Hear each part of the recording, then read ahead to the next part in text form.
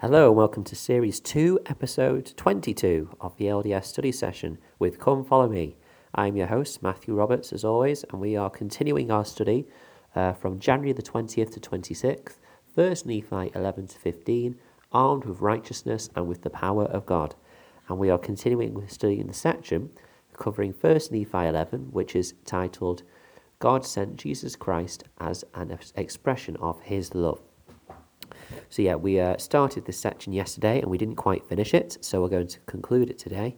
We're up to 1st Nephi 11, and I'm going to begin looking in verse 27. We look, and it says, And I looked and beheld the Redeemer of the world, of whom my father had spoken, and I also beheld the prophets who should prepare the way before him. And the Lamb of God went forth and was baptized of him.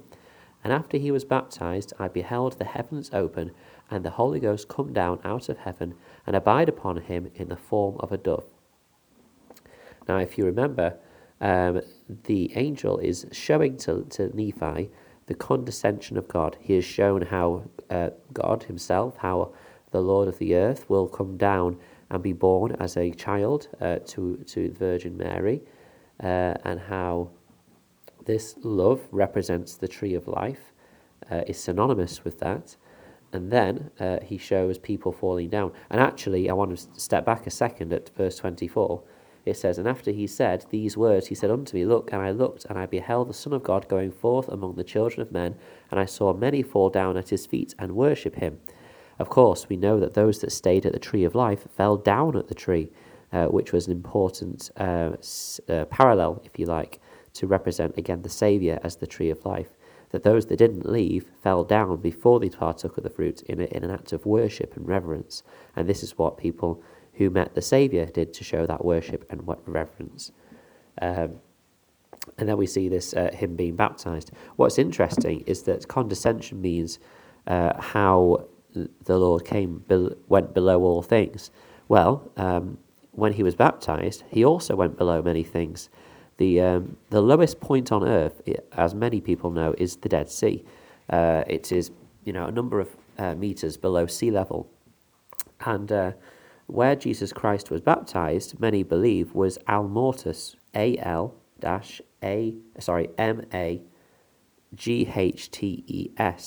and this point is fairly close to the Dead Sea itself on the Jordan River. It's about a 15-minute drive. I Google Maps it. Interestingly, if you want to drive to the Jordan River from where I live, it takes about 2 days and 6 hours. So there you go, if you're ever interested. So that is very close to the lowest point on earth. So not only did the Saviour spiritually descend below all things for us, and we'll talk about that in a moment, but physically he actually, when he was baptized, descended below many things as well. Yeah, even to very close to the lowest point on earth. I just thought that was a very interesting symbol. I mean, he could have been baptized anywhere, but he was baptized there specifically by John the Baptist. So I thought that was intriguing.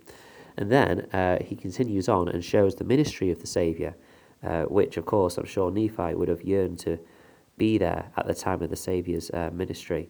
And you can imagine that Nephi has this awe, and then he goes through, and then he sees how the Saviour is judged of the world. And in verse 33, And I, Nephi, saw that he was lifted up upon the cross and slain for the sins of the world, which was, I'm sure a shock for him, but also another evidence of the love and condescension of God. Just how much he was prepared to go below all things for us, and just how much he endured for all of us. It was particularly, I'm sure, astounding to him. But also, what we can learn from this is how the Saviour went to all to minister. He went to the people who were sick to minister. He came to the earth to minister, right from where he was. In the glory of God, he came down away from that to be with us and experience that. And this was pointed out on the Don't Miss This podcast, which I really would recommend you listening to. If you just search Don't Miss This, then you'll find it. But they pointed out that the Saviour even went to the criminal on the cross to minister to him. Even in his dying hours, he ministered to those that were with him, next to him, being crucified for their misdeeds as well. And so that's, a wonderful image that the Saviour will come to us. All we have to do is allow him to speak and to minister to us. Finally, in verse 36, we see that after the death of Christ, Nephi sees the people of the world, or a multitude of the earth gathering together to fight against the apostles of the Lamb. And then he sees the great and spacious building, which of course represents the pride of the world. And in verse 36 it says, "And it came to pass that I saw and bare record that the great and spacious building was the pride of the world, and it fell, and the fall thereof was exceedingly great. And the angel of the Lord spake unto me, again saying, Thus shall be the destruction of all nations, kindreds, tongues, and people that shall fight against the 12 apostles of the Lamb." Now, of course, we see a clear link here with the people of the world who reject the Saviour and fight against the apostles. But we have to be careful that we do not end up in this great and spacious building with our pride. In April 2006, in a talk called Instruments of the Lord's Peace, this was said by Albert S. Wood of the 70, who spoke about the great and spacious building and what it represents to us. He said, quote, "It is far too easy sometimes to fall into a spirit of mockery and cynicism in dealing with those of contrary views. We demoralize or demean so as to bring others or their ideas in contempt. It is a primary tool of those who occupy the large and spacious building that Father Lehi saw in vision." Father Lehi saw in vision.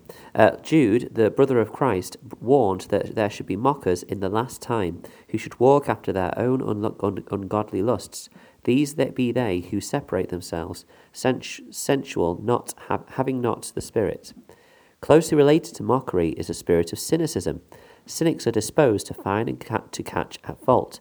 Implicitly or explicitly, they display a sneering disbelief in sincerity and vicissitude.